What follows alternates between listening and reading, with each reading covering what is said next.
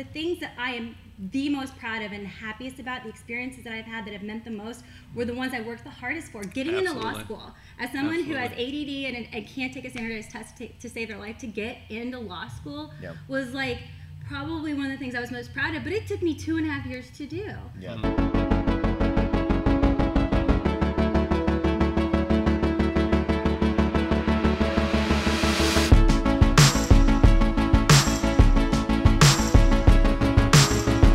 Good morning, everyone. This is Jarrett Bassman with Mark McKay, and you are listening to Triumph Every Day, where we discuss the journeys that shape the lives of our guests and how it brought them to where they are today. And we have a long-time member, and we've known each other for quite some time now, all of us, multiple years. Yeah. Brea Yount, and she just got done with her 9:30 a.m. class. Nice and sweaty. A little sweaty. That was a tough one. But a good one. Anything with 5 rounds in it is usually tough. Yes. And we were both, me and my partner were just back from our vacations and 2 weeks of drinking way too much IPAs. So. Oh, really? Oh, hey now. I know. You were with Mike? Yeah, where'd he come from? I guess he was in San Diego. Yeah? And so. And where were you? I was in Jackson Hole, Wyoming. Yeah? Tell us a little bit about Jackson Hole. Okay. So the reason Jackson Hole is the most amazing place in the world. And 1 hour later? So, okay, so like if you at all get inspired by being outside, the cool thing about Jackson is, imagine a small town, which I love anyway, population 10,000, literally surrounded by nothing but national parks. So it's not like you see signs and then you see it. It's literally you fly in the middle of this amazing mountain ranges on 3 sides, and there's Jackson Hole. And so you can't wake up and not be like, I want to go hike that. I want to go jump in the lake and get a kayak and kayak it. Or I mean, I'm literally learning to snowboard because I don't know how to snowboard or ski, just to have something else to do on those mountains. Wow. I'm like, they just make you want to be outside all day, every day. Like at night, we just had to sit outside and just look at them. Like I can't even go inside and go to bed and make myself go to sleep. I was talking to Jason, your husband, a little bit just about it, and we discussed when I saw you outside just about how you guys having maybe a long-term plan on going out that way. Yeah. So the only other problem about Jackson Hole is it's a little pricey, and so I can imagine. Yeah. It's funny, the last time we were there, we literally came back and we're like, do we sell everything, quit our jobs, and like move into a van to be there? Well, now we're kind of in a different place in time, and I'm sure Cody actually would hang just fine. And Cody is your daughter. My daughter, my 3-year-old. She actually would probably love it. Yeah. But want to make a little more secure of a life for her. So now the vision is like, okay, how do we make this dream come to fruition, like in maybe 10 or 15 years, when Cody's done with like high school or something? And so the idea being like, maybe we find a little crappy rental and like kind of work on it and rent it out, and over time, one day it's there for us, and just kind of visit in the meantime. Well, one of the things that you said that is way different about that is that was a plan, something that you guys don't have a lot of. No. Jason. When did you guys move in? 3 weeks. We met on a mud run. Thank you again, Heather Flam, Stephen Flam's wife. Yeah. And so she was a little yenta, and we met. He was literally on his way to Colorado to move out west. I was on my way back to DC because who the hell wants to live in Cincinnati when they're young and 32 and single? Right. What the heck am I supposed to do with this place? So we met, and then we hung out, and then we're like, okay, I like you, you like me, let's just do this. 3 weeks later. 3 weeks later, you guys move in together. And then a year actually to the day we met, we got married. Most people don't know that because it's not our wedding day. Yeah. But I'm a lawyer, so we just bought the house, so I was like, let's just make this all buttoned up. We had to go talk about our property taxes. We got married, got our new driver's license, and got our property taxes reassessed all on the same day. Honestly, it was such a good day. I was just like in some Lulu and a tank top, and it was the little old ladies were our witnesses. And we're like, do we have to get married? Because that was so good for me. Like, this is it. I was so done after that. I felt great. We did the wedding for the family. But that's amazing. It was awesome. Amazing. Going back a little bit before that, we hit the fast forward button quite a bit there. Where are you from originally? Nowhere. I grew up in the Air Force.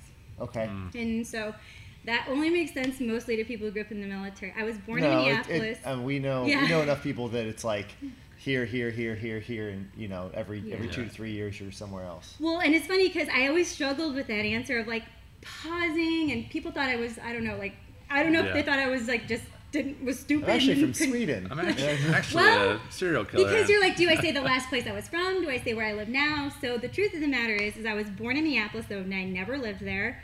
I had moved 10 times by the time I was in high school, moved 3 more times in high school, and then ended up going to college here, but then moved to LA after that, and then DC. So I'm really not from anywhere. All right. Really not from anywhere. How did that experience affect you maybe positively? Like being able to get around the different, because I feel like a lot of people instantly want to say like maybe negative things about like, oh, you're always moving, you have to make new friends. And especially now you being a mother, understanding like, hey, I probably want my daughter to grow up around the same group of friends.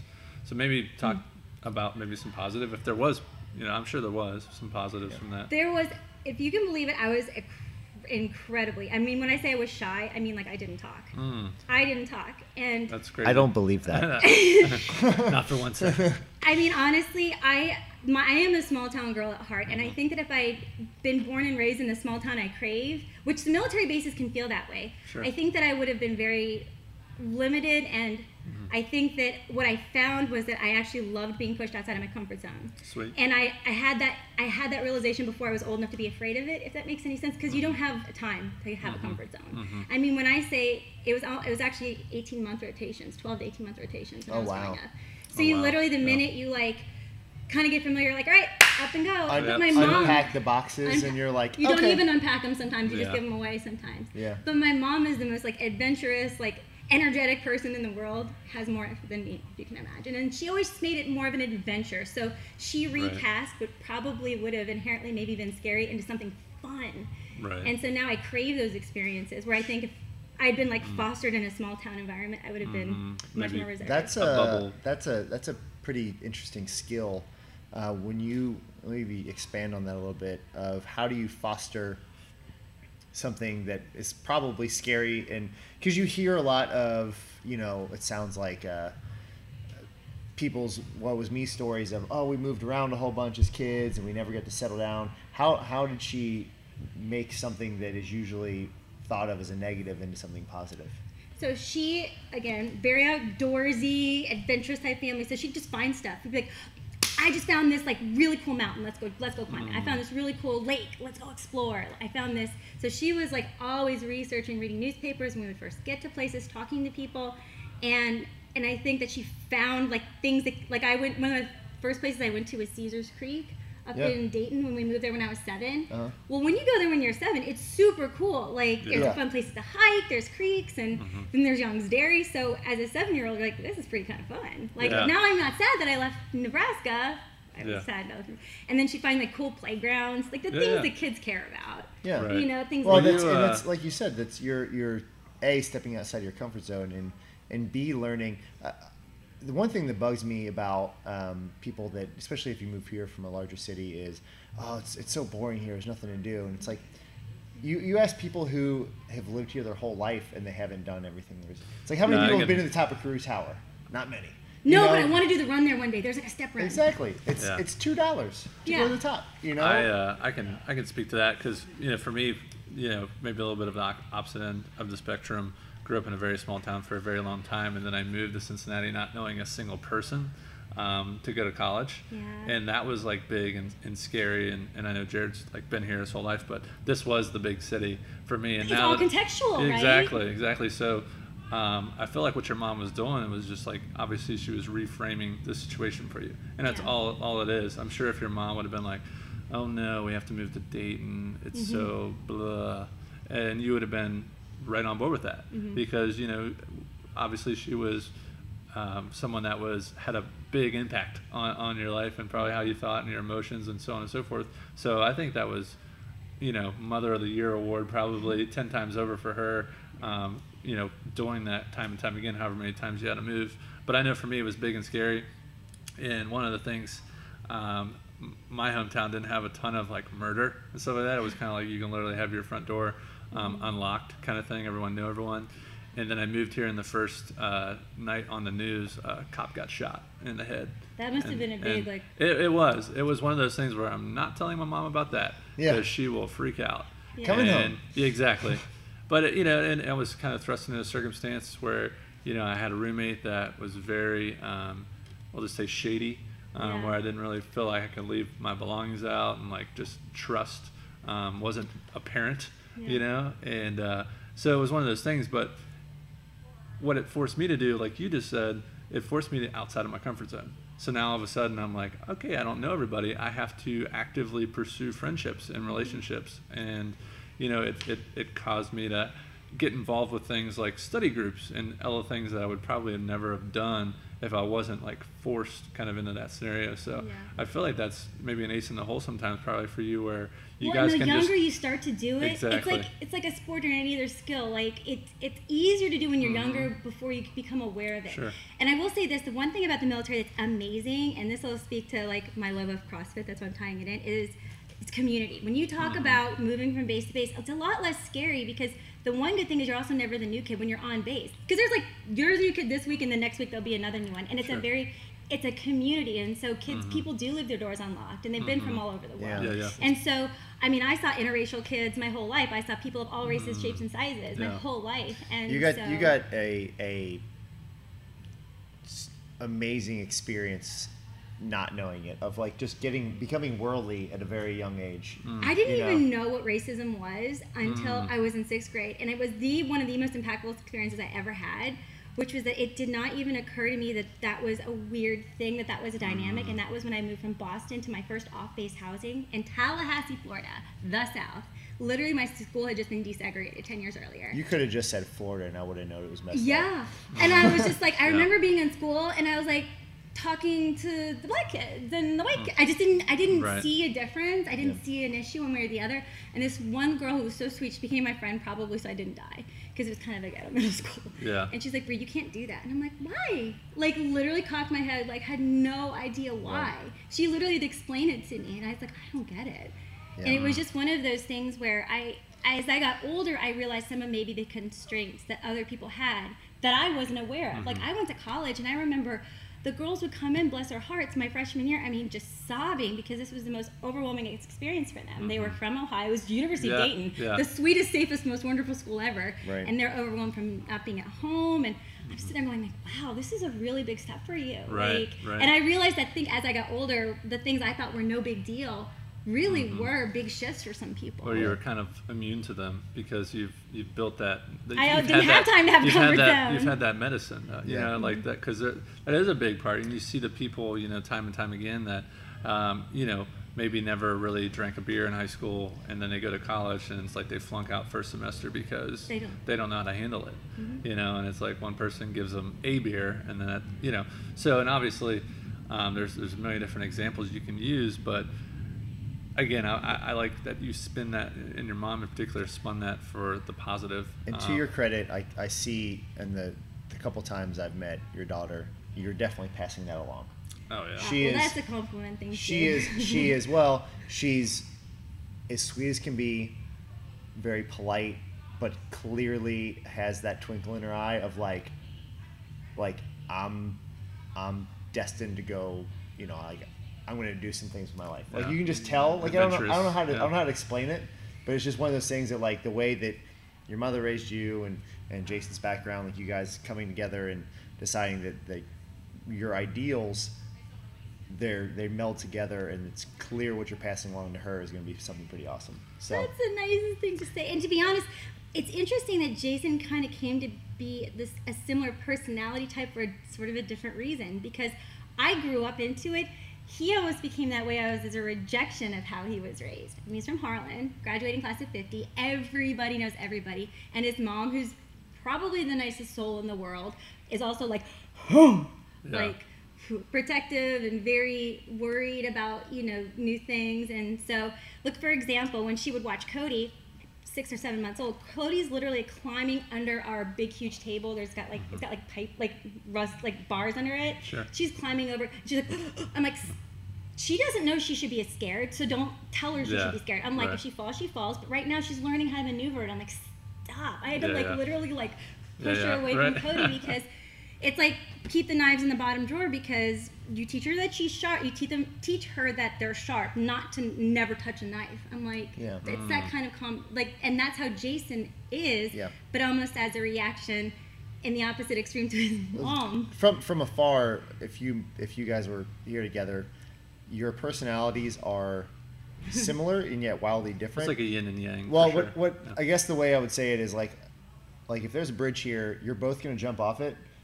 Bree's just gonna jump off it, but Jason's gonna like do the calculations and be like, okay, I can jump off this. Right. That's so funny. That is very true. At the end of the day, we both jump off the bridge. That's definitely for sure. And I love his adventurous spirit. I mean, that's what made us fall in love. We literally were sitting across from each other. We're talking about business and travel, and I'm like, where the heck have you been for like the last 30 years? Because I would have loved to meet you like 10 years ago. Yeah. But I think that we were both just fiercely independent, and that's good, but also hard in a marriage. But I think we understand each other in that way. So you guys move in 3 weeks, get married, and where do your careers kind of start to come into play? So career for him meant, I mean, he was very valuable at Children's, and I think he appreciated his job because he was proud of the work they do. But Jason's not a like define himself by his career kind of guy. Like, it's more of a means to an end to get to the next adventure. And so he decided to ultimately, I think, stay because shortly after we met, we realized how much we love to travel, and to travel takes money and, you know, that whole bit. And so it was kind of the ability to take vacations. And the ability to take vacations. And I think that we kind of assessed that in some ways. We're like, okay, well, we're in our 30s, not our 20s. Mm-hmm. And so, yes, I've lived off ramen noodles and in 400 square foot rooms, and that was cool. But when you get into at least where we were in life, it's like you do kind of start to want something a little different. Mm-hmm. And so I think we started both viewing our jobs as a means to an end, not necessarily like a career. Mm-hmm. And that's even why I pivoted a little bit in my own professional career. Like, I used to want to be like Little Miss CEO by the age of 28. And as I got older, and especially after I met Jason, I think I'd been sort of at the top. I got the editor-in-chief role, and I got the big law firm job. And I sat back and I'm like, if I got hit by a bus tomorrow, people here would just change the name tag on the door. Mm. And I was like, you know, this isn't what like lights my heart up. And what lights my heart up is adventure and travel and doing things. And so at the moment in time when we met, we both started seeing our careers as more of a means to an end of like, okay, this is going to get us to Jackson one day. Yeah. This is going to it's listen to, again, the 2 million analogies we have, you know, in our minds. It's, you know, it's like no one's on their deathbed saying that I wish I would have worked more, you know, and you know, they always say, you know, experiences are what counts. It's not, you know, the material things you have sitting in your house, you know. So it's just one of those things. I always talk about The Price is Right because I used to watch that a lot growing up. Sick at grandma's house. I know, that was the best. But you know, it's like you get to the little showcase and they're like, it's like trip to Rome, trip to Europe. Right. You know, did you not always want the trips? And then it's like, or a Hyundai Accent. And they're like, a car. Yeah. And you're like, what are you going to do with that? Like, you have to pay taxes on that. Exactly. So it's the same thing where I'm very much in your boat as far as like I want to be able to go and experience these things and enjoy everything there is out there, you know. But at the same time, we talk about here, you know, also fostering that community. It's a little bit different. But anyways, going back to where you guys, you know, he's at Children's. And so how does he get from Children's to now where he is now with Roof Company? So basically what happened was he was at Children's kind of doing his thing, and I was still finding my place as far as like what was a fit profession here, because the law firm was nowhere near a fit for me for many different reasons. Not because I didn't love the law, though. I love the law, and I loved, you know, from a mind perspective, you know, mentally what I was doing, but it sounds geeky.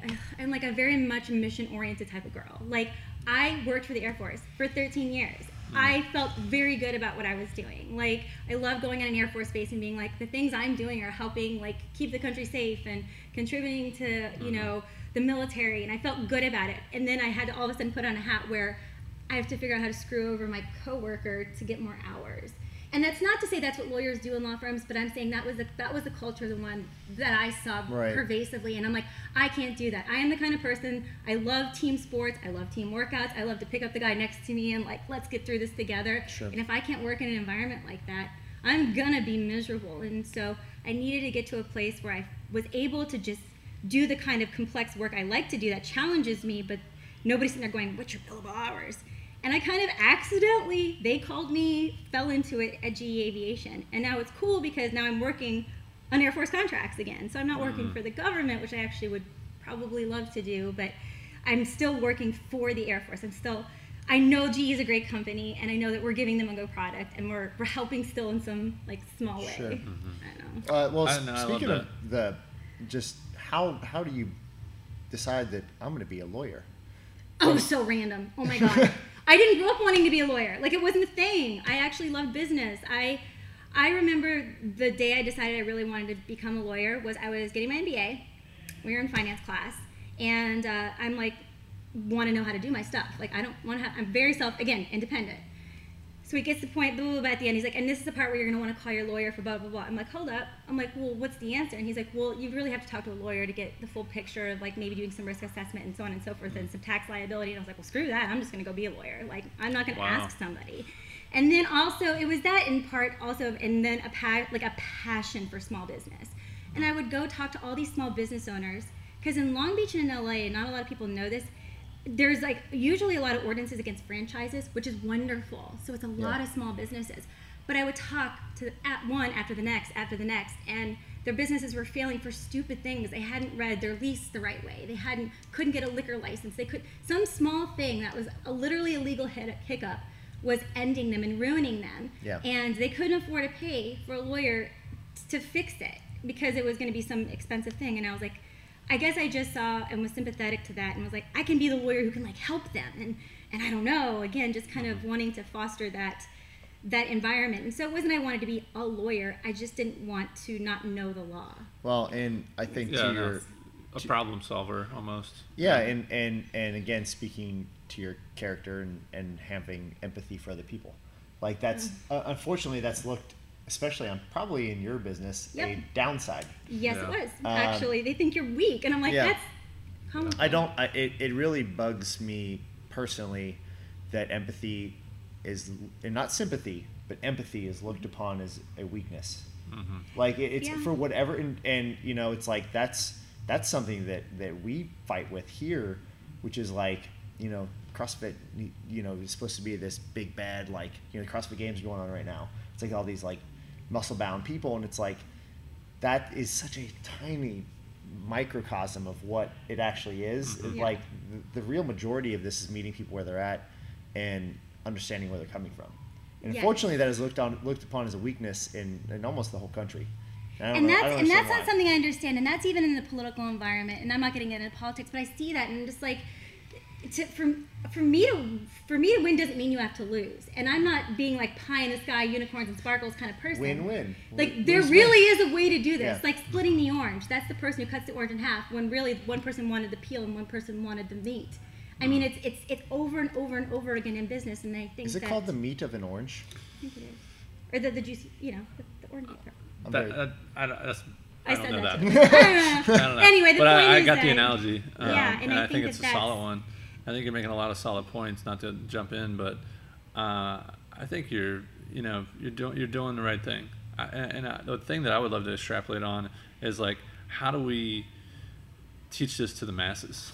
You know, like from what you said earlier about experiences, and then going after something that you feel called to, as opposed to, you know, talk about like the world almost kind of calls you to, like with I want to tear other people down to get up. It's all about me, and you know, all these things. And it's almost, you know, and again, it might just be a fundamental problem with the education system or whatever you want to call it. But I know you can obviously study abroad and have experiences and do all these things, but there's so many times in life I feel like people miss their calling, and then that just propels into this downward spiral of negativity. You know, because whenever I was listening to you speak there, I can just hear the passion. I feel like it's really easy. Anytime you speak with a passion, and it's infectious, and it's really cool. And I wish everyone could have that, you know. And I like, so maybe, you know, maybe you don't even know what you're, you know, how you, I feel like you definitely would, but how we can get even the younger, you know, generations to understand, like, how do I follow my passion, and how do I get passionate about things that help other people, you know. And I feel like that's for me and Jarrett, whether we realize it or not. It's like all of a sudden this has become our passion and our mission in life. And yeah, we could both be 9 to 5 pencil pushers. We both have degrees, and we could probably be making a better living, more secure, and have benefits. Well, to your point, I think we could also be, as far as like if you put a number on it, we could probably be making more money here, but we would be selling out on our values. Absolutely. Well, and I think that's what it comes down to. If I could summarize what you were saying in one word, it is values. And I think that this is a moment in time, just in general, where I think a lot of there's room to have that evaluation. Like, remember, this is so stupid, but even think about like 10 or 15 years ago when like the next greatest thing was to be all blingy and over and excessive and the Paris Hilton kind of thing. Right. Well, now there's like, it's almost like a reaction and trend to say, people are valuing their time. They're valuing rather to live in a van and have work freedom than to. So I think there has been a pendulum swing in another direction, and I really hope that the trend continues, because this materialism that that just came up so, I think, heavily in the 80s and 90s. I hope that that's going away, because I think that's at the heart of a lot of this. Because when you get materialistic, I think in some ways it can get in the way of passion. It can get in the way of, well, I'd rather have the big, huge home than the thing that makes me happy to wake up. We have. I personally have friends that are housebroke. Yeah. And that's a terrible feeling. It's got to be a terrible feeling. It's like Laura and I are. We've both kind of decided that, like, even where we're living right now, like when we move, it's not going to be it's not going to be this like upgrade. There'll probably be a lateral move as far as like house size, because I don't want that, and I don't when we have children, I don't want our kids to have that. It's just one of those things that I don't think. I'm with you. It's like I would much rather go have this modest home and be able to go and share experiences, rather than say we have this massive home and go, crap, we can't go anywhere. Well, and that's what they're going to remember. Yeah. And even more importantly, I think that it's interesting, because there was a departure. Like, the value of investing in quality, it's almost like that's going away. Quality friendships, quality of home, quality of fitness, quality of yes. It's like it's all very quick and instant gratification. Yep. And I think that when you look at the heart of a lot of things that can go wrong quickly, instant gratification is one of them. And maybe it's because we see, reams and reams of pictures of what everybody else has, and you want it right away. But there is something to be said about having to invest and work and cultivate and so on and so forth. It's definitely, I think more and more as we dive into the social media thing, I think more and more it's just coming out with negative impacts on definitely the kids, but I'm not saying it's not black and white. It's not like it's just all negative. There's definitely some positive. There's definitely people that can stay connected and so on and so forth. But it's above my pay grade for the psychology of it, like what it's like actually doing to the minds of people, and how it's so, the rush of the dopamine effect to getting the likes and all these things, and posting this perfect life, and you're seeing the best picture of everybody's day. You get a highlight reel of, let's just say, 1,000 people that you follow. You're getting a highlight reel of 1,000 people and making this amalgamation of one person. Yeah. And that's not even remotely true. No. And as I think, to Mark's point, as adults, I can differentiate and say, and know that, but children do not understand that there's a difference. And plus, we had a whole childhood and life building up to this without that, so we know the difference. And I'm like, oh God, like, how would you not know it? I know some of the early statistics that they're coming back, with is just the early kind of graduates are quitting their jobs at an all-time rate. Just because they're 2 years into their career and they're like, oh, I'm not making $100,000 yet. What the heck? And they think that they should have something else. And it's just, and like you said, there's probably going to be more housebreak. So, I think that, to wrap this thing around and tie it into, we're essentially a strength conditioning, podcast. Whenever you're doing things like outside of your comfort zone, which we do daily here, I think that does frame it positively. And you're like, you know what? I have to work for results. They're not just given to me. And I think that's now more than ever, whenever you're obviously constantly looking at your reflection in the mirror. Yeah. And if you're not, maybe you don't like what you see, guess what? You got to work for it. And guess what? If you're looking at your bank account and you don't like what you see, guess what? You probably got to work for it. If you're not looking at all areas of your life and you don't like what you see, guess what? You got to pick up a book. You got to read. You know, we just got back from the Biltmore. Me and my wife went down to Asheville, North Carolina. Beautiful. And one of the, probably my favorite rooms in the Biltmore, is a huge mansion built in the late 1800s, was the library. And, you know, George Washington Vanderbilt was the guy that made his millions off of the early railroad system. He read over, I want to say it was close to 4,000 books in his lifetime. He had over 30,000 books in his library. And this is 1895 when this mansion was constructed with all just futuristic, modern ideas. And the big thing was he wanted to host parties. So he had, you know, 30-some bedrooms and a bowling alley and a pool and like all these different things.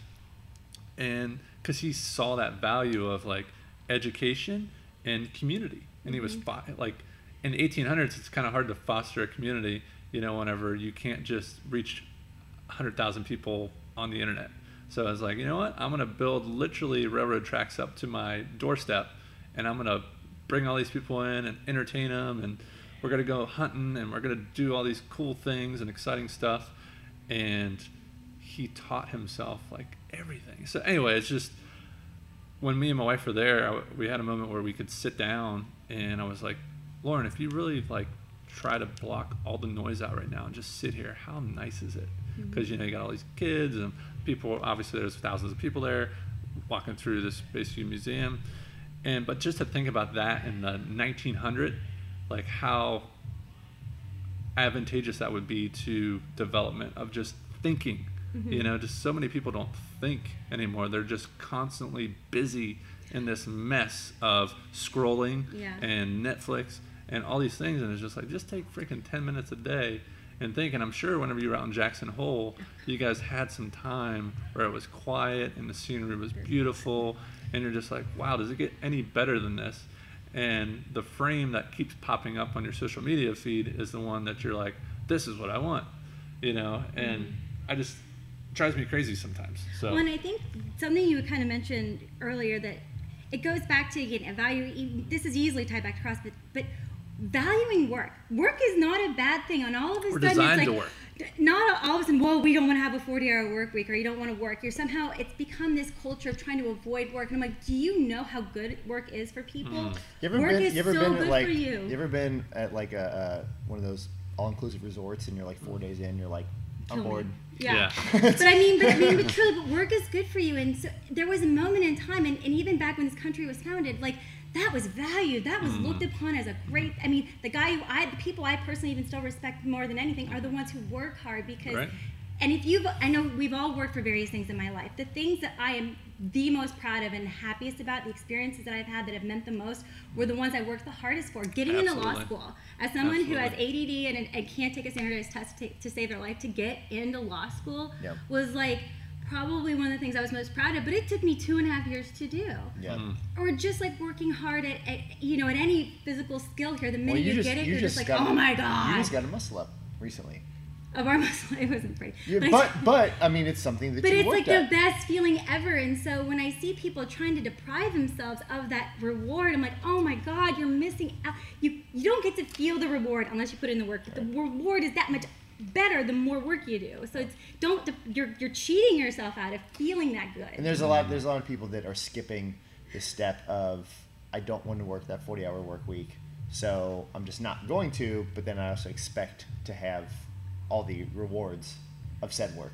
And that's what I mean. I'm not saying 40-hour work weeks are the way to go. I'm saying to not work necessarily doesn't need to be a goal. Work is a very good thing. I mean, you even see it with older people. Like, they start to deteriorate because it's like, it gives you purpose. I mean, that's one of the most pervasively horrible things in Harlan and where Jason's from, is because there's not work, and people want to work. I believe in my core they want to contribute and to feel like they matter and to work in some form or fashion. And that comes back around to a sense of community and a sense of purpose.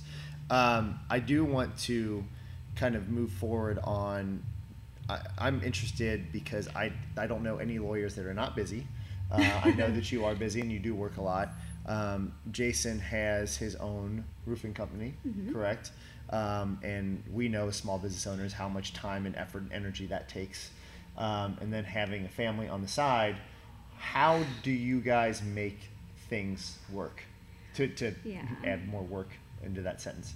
How does everything happen for you guys? Because, sometimes you guys are here at the same time. Sometimes you're, Cody's here and you're watching kids and you're, how does that happen? Just general life. Well, I think that it's changed throughout the first couple of years of our life, but I think the biggest difference is now is we're really making it a priority. One of the lovely things about getting a little older is you realize how important fitness is and how you really have to take care of yourself. The things I used to do to my body in my 20s, I can't do anymore. And I think that especially having a little one, and as Cody's gotten more energy, it's like, oh my God, I've got to be able to keep up with her. That is legitimately a reason. And I think that where we've found ourselves is by just prioritizing, like just sitting down and like, okay, like you're going to pick her up this day, so I'm going to stay and do a workout that day. And each week it's just more of a conscious effort of trying to find that hour wherever it may be to make it work. And I wish it could be more scheduled, but that's not our life. But I don't think that most people are. I think it's being able to kind of go on the fly and be able to adapt and overcome. What about other things besides fitness? I mean, how, because when does like schooling start? I'm so out of... she's 5, but she's in preschool now, which is basically kind of like daycare. Yeah. But so she goes a couple, 4 to 5 days a week there, and we try to make her days short. But so she's in school, I'm out in work, and what the biggest change for me and why I've been able to work out more in CrossFit is because I've been able to work from home a little more, which means that my work day starts at 5 a.m. and ends at 10 or 11. But I get like 2 or 3 hours done in the morning. I do the Cody thing, and maybe I come here, and then I work until the work is done, which is a wonderful gift to be able to do my job that way. So my work day is more like not 9 to 5, and because I can do that, I can get it done better than to have to be like the clock watchery 9 to 5. Because if it was 9 to 5 and evened out, I couldn't do it. Sure. And then Jason's is kind of in the same vein. It's like he just has work that needs to get done in a 24-hour time period. And so as those two things have evolved for both of us, we've been able to sort of shove in the hour slot here and there to try to do something. And then on the weekends, it's camping or something. Trying to take Cody to do something. Well, I think that's kind of what I was getting at is where do you find time for these family kind of adventures and things to give her those experiences? Because even though you moved around a lot and you had these different experiences, you're trying to do that while you're in one place. Yes, that's very important to us, though, is to get her. Nothing wrong with Kentucky. We love Kentucky. There's a whole other world, though. Yeah. And so making sure she gets in a camper, and now that she's done well on a plane, we're going to be putting her on planes. And so I think that part of it for us is that, we don't, I mean, he's not going to be like chained to the TV watching football. Oh, not to say that's a bad thing, but he's not going to be chained to TV watching football every weekend. We love football. It's great. But all right, it's canceled. All right, no, I just mean and so each weekend can theoretically be an open opportunity to do insert the blank. Yeah. I think as I'm getting older too, I'm really, again, growing up in that environment where I was a small town and haven't had a lot of experiences, traveling and whatnot. I just love the perspective you gain every time you travel, because it was like just a little city like Asheville. It was like, oh, okay, there's a little more artsy kind of city. They value like more natural kind of, like a lot of the restaurants we would go in would be all local. Just what you said about racism is like find one person that is traveled the world and find me one person that has a racial bias. It doesn't happen because you get those experiences that you were talking about. You find out, you're like, oh, everyone is the same. Everyone values family. Travel is fatal to bigotry and narrow-mindedness. It's something along those veins. I think it was Mark Twain, maybe. It was somebody did that quote. It's so true. The more you travel, the more you're like, I am this much on the speck of the universe. Exactly. Which is a wonderful perspective to have. Yeah, and it's all about perspective. I agree. It really is. I agree. And seeking to understand, right? Before being understood. And that's why you can almost feel sorry for people that, like, again, I grew up in a very small town. It's one of those, like, where the industry kind of dried up and you can kind of stick around and pray that you get a job that 100 people are fighting for, or you can kind of move out and maybe expand your horizons and opportunities, which, luckily I had lucky enough fortune to be able to do that. Not everyone's that lucky. Some people are kind of stuck maybe they're taking care of a parent or a grandparent or whatever. Maybe they have something going on, and then they don't ever really gain that perspective. So then that's where that maybe, whatever you want to call it, racism creeps in. I think it's just being afraid of what you don't know. Oh yeah, and the more you know, the less there is to be afraid of. That is 100% it. Like if you don't know, like we see it every day with CrossFit when people come in here. They're scared out of their minds. They're like, I don't, like, it says CrossFit, but it's strength and conditioning. It's movements that have been around for a very long time. Yes, you're probably going to work out with a little bit higher intensity. You might have to have a seat, get a drink of water at a certain point, but you're not going to die. You'll pass out. You'll pass out well before you die. No, but I think that's also important about the kind of culture that's fostered in each gym, because if it's okay to set the bar down and no one's going to be like, yeah, that's a huge thing. I mean, and sometimes it's not like that, and sometimes you feel like the outsider if you can't like snatch 100 pounds, and that's a stinky feeling. And so that's also the culture that is, and the tone that's set by the coaches. Yeah. And you can find that in each small town across the country, probably, with it's okay for someone to walk away from a fight, like in a bar in front of people, and be like, you know what, I'm just going to walk away. Yep. So many people want to be that tough guy or tough girl or whatever you want to say and knock the other person out. It's like, it's okay to like, hey, you know what, I'm just going to walk away. And whatever, they can call me a name or they can, run my name through the mud, but guess what? It's okay to take the high road, in certain situations. And I feel like there's so much of that between the left and the right. And again, not to get into politics, it's just constant like back and forth. And it's like, can we ever just like kind of meet in the middle? But again, that's the point, is like at some moment in time you have to value the meeting in the middle. Like meeting in the middle with you doesn't mean I'm not passionate about my position, but what it does mean is that I do give 2 licks about yours, because you're a human being too, and it's different, but I want to appreciate that your opinion, because you're a human being as well. So maybe this isn't so bad. Yeah, and it's just listening as opposed to waiting to talk. Yeah, and that's a lot of that stuff too. So we've touched tiptoed around CrossFit, but since you are a member here, and we're not necessarily always talking about CrossFit. We've had people who are not into the realm of fitness, but I'm curious. I know a little bit about how your kind of fitness journey started. Maybe go back a little bit, and was there sports involved growing up? Was there how did you kind of find yourself into where you are now as far as here? Well, so I didn't really get to play sports that much because we moved so much. I swam. You're like in and out before the season's over. Yeah, so I swam and ran track, which are very easy things to like pick and do, and that's what I did through high school. So my first sport, my first love, was rugby. Of all sports, but it worked so well for me because I loved the rawness and the grittiness and the community. I mean, besides CrossFit, like I have never met a community like the rugby community. And literally, you go to a new city. Hey, I play rugby. You want me to you just show up to it, and like you're sleeping on girls' floors. You're out to beer with them the next day. And that's what I loved about CrossFit too. And I think that's why it was such an immediate fit. I'm like, oh, this is that same kind of gritty, like muddy, just put your heart into it kind of. At least that's the way I characterize it. Well, no, I agree. It's not like, muddy, but I mean, just like, especially when you started and when we both kind of started, it was like, all right, it's 42 degrees outside and it's 44 degrees inside. Let's do it. Yep, let's do it. And I kind of liked that rawness of it. When things are a little too neat and perfect, I get uncomfortable. Yeah. But there was, again, that community. Like the first thing I did when I got to Cincinnati, I mean, literally dropped off the boxes Sunday, was to find a CrossFit gym on Monday. Yeah. Like that was the first thing I did because I knew it would be some way of, finding a set of people who I knew at least had something in common. We've said it multiple times, and that's one of those things that if you move to a new city, the best advice I can give someone is go find a CrossFit gym. Oh yeah, and you don't even have to be good. It's just like in rugby though. Like the people who are the most popular, the teams are, in a lot of cases, the person that was the most valuable to the team was not the most skilled person. They were the one with the biggest heart that showed up, that like put their heart and soul into it. And I like that that's what was valued, not necessarily the person that like all the best like skills and moves. Sure.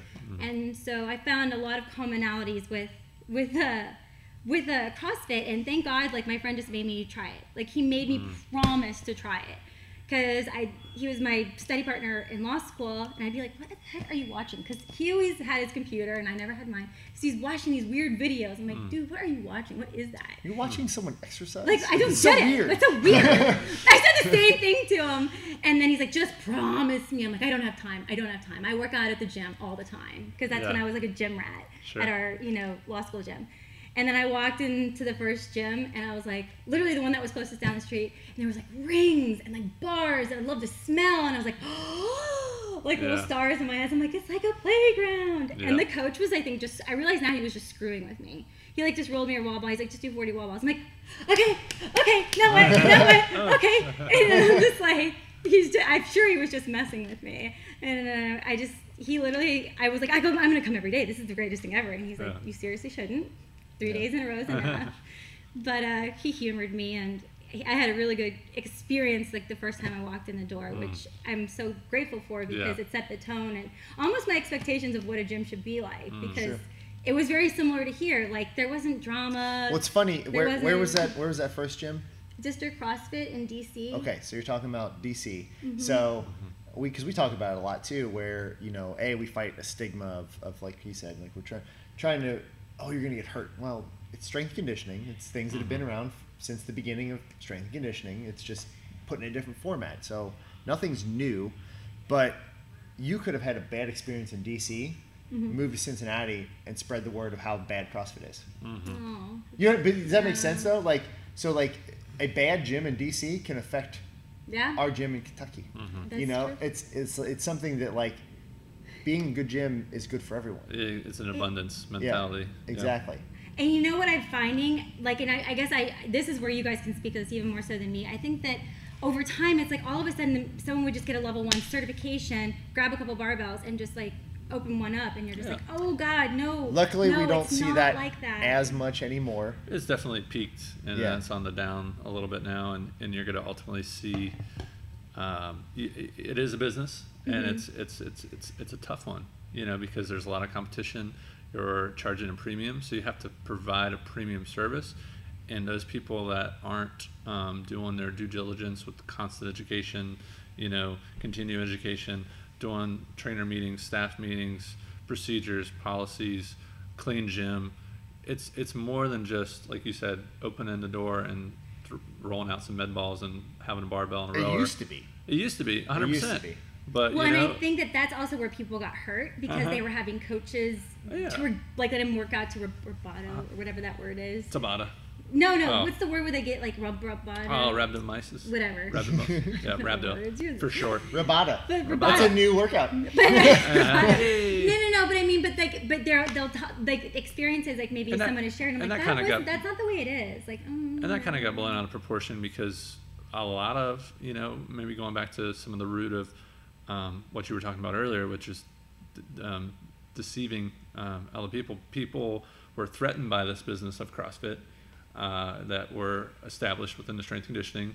They kind of look down. They just lost their lawsuit. They look down their noses at us because we don't have exercise physiology. Not every trainer has an exercise physiology degree or a master's in kinesiology, and they don't think just because we have that paper, it's like, hey, we can still. Obviously, we live in the internet age. We can watch the videos. We can read the books. We can have the practical application, because we're training hundreds, probably thousands of people a week. So, and if you ask any good trainer out there, it's, I can recite, you can have a person that can recite all the bones and muscles and demonstrate all the proper biomechanics through the body, or you can have a person with 100,000 hours of practical application. Like, who do you want in that scenario?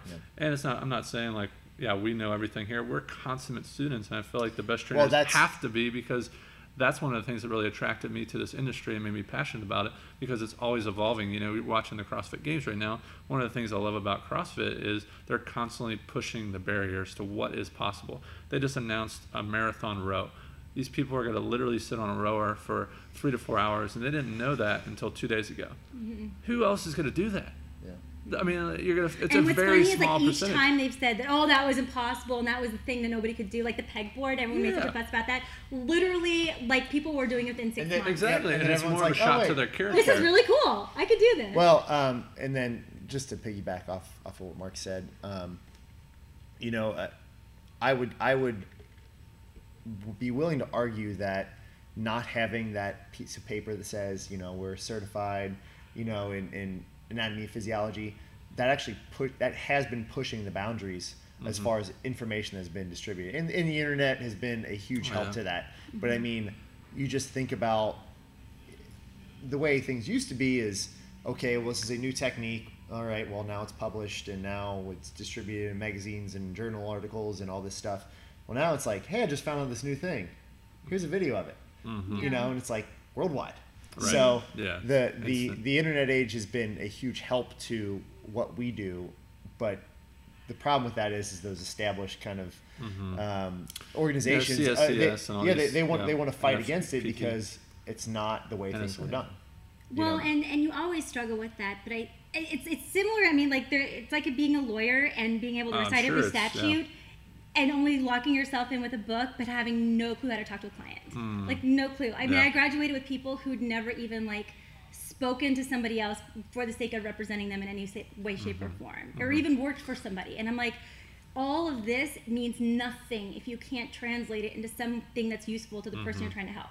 It doesn't matter if you are a CrossFit coach or a lawyer. If you can't translate what's up here into something that's useful to the person who's standing in front of you needing your help, then you've completely lost the point. Just think about anyone who is book smart, right? You know, and they have zero ability to talk to another person and communicate well. Yeah. You know, like that's something that we found out as business owners is when you're looking to hire someone or bring someone on the team, what we start with is, are they a good person? You know, because you teach somebody how to teach an air squat. Yeah. Exactly. But you can't teach someone good values. And how to communicate and listen to somebody and the best acronym I've heard is that the KISS, keep it stupid simple. And it's keep just it simple stupid? Or simple stupid. Keep it stupid simple. Right? That still works though, right? Yeah. Keep it stupid simple? Yeah. Is that keep right? it like crazy stupid simple, Yeah, there you go. I don't use that one very often. But no, they use that at the CrossFit, and that's one of the things they talk about. They're like, this isn't your rectus abdominis. Yeah. It's your tummy. It's your gut or whatever. It's your stomach. Yeah. Yes. You know, this isn't your your quads. These are your legs. Because you're gonna see someone like me glaze over. Exactly. I mean, it's just all right. People come here to not have to think. Contract. Yes, and that's how I love coming here. I was gonna somehow figure out a way to like tuck that in because I think that you is like have the everything. best thing ever. Like you are a perfect example. You come in and I can visually. There's certain people that come in and you just visually see them unpacking the shit off their shoulders from the day. Like it's like they don't physically have bags, but they're just like they walk in the door like this, and by the time they leave, they're like, you know. And you're definitely one of those people. So like, but if Mark is coaching class and he's throwing out all these terminology, and you're like, I don't know what I'm doing. You're like, oh, just snatch it. And you're like, oh, externally rotate your shoulder. Yeah. No. It's a perfect example. External, internal. I like the push the butt out like you're gonna shut your car door one. Like, yes, that was one of my favorite ones. I stole that from. Speak my language. I stole that from Mike McKenna, which he's not listening, but I stole that from Mike McKenna. But those are the kind of things that I think that when you have a coach that knows how to communicate. Again, someone like me, I have thought all day, and you know what? I'm gonna walk out the door. I'm gonna think about Cody's dinner and my house and my work and.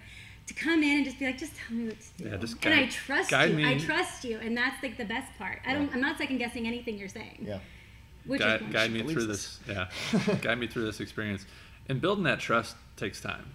And like you're saying with your clients, I'm sure that's something that you've experienced with your profession is like they have to trust you. Like you have to sometimes when throw that. Someone to listen to you, it's a very frustrating thing. You sometimes have to throw that like scientific card out there or whatever you want to say with anatomy and physiology and stuff like that. For sure, it has a time and a place, just like statutes and laws, so on and so forth. But at the most, there's even like I think a new commercial out where they're like, I think demonstrating different careers, and one of them is, they're walking through a house and they're giving all this fancy terminology, and there's literally a translator there like, a lot of people want this house. You need to put an offer in soon. It's like, just, again, keeping it stupid simple. Right. So, but yeah, I want to go back. You were talking about rugby and then obviously getting into CrossFit. And then how's that journey kind of evolved and made you the person you are today? Well, so the transition from rugby back to CrossFit is like going and being an individual sport again, but you're not with CrossFit, which is why I love it. Like, I could technically probably follow the programming and maybe try to pull it off in the gym, but for me, 99% of the enjoyment that I get is, again, coming in here and having coaches just tell me what to do so I don't have to think, and I could just just have it fed, and I can just follow your lead, but also to have it be doing it with people who are next to me, and it's not a competition thing, because people are like, oh, you're just so competitive. I'm like, that's not the right word. I don't know what the right word is, but the idea is that when someone's sweating next to me and getting into it, it feels like a team environment, the team environment that I loved. And it's like when there's people who are cheering you on, and again, it reminds me of a team sport doing an individual thing in a team environment, if that makes any sense. Because it's not competitive. So when I'm trying to keep up with someone or push somebody, it's not because I'm trying to demolish them into the ground. Right. But it makes me it makes the workout better for me. I push harder, I try harder, whatever the words are. Yeah, I love it. I'm going to wrap things up only because I know you got a phone call to get to back to work. Yeah, so she's got to get back to work here. We could probably talk for another hour or two. A lot of these we could let's do part 2, and it's another 3 hours. We have to do part 2 with Jason and me together. I know. That'd be great. I know. Yeah, definitely. I would love to have you guys both on here and have that dynamic of. I won't drink coffee that day. His you're the yin to your yang, so to speak. So, but I do want to ask just a quick question, and just really simple, and hear your opinion on it. And that is, what is your definition of success? Definition of success is that I'm spending as much of my day as possible doing the things that mean the most to me. And mean the most to me is changing over time. Right now, mean the most to me is being great and present for Cody. And so, but spending the most parts of my day doing the things that mean the most to me. Yeah, it's good stuff. Fantastic. Very valuable. Well, we really appreciate you taking time out of your day and coming on here. It's been awesome. And thank you all for listening to Triumph Every Day. Make sure you subscribe on YouTube, iTunes, and everywhere your favorite podcasts are found. You can find us at triumphstrength.net, on Instagram at triumphstrength, and Facebook at facebook.com/triumphstrength. See you guys next week. Thanks. You.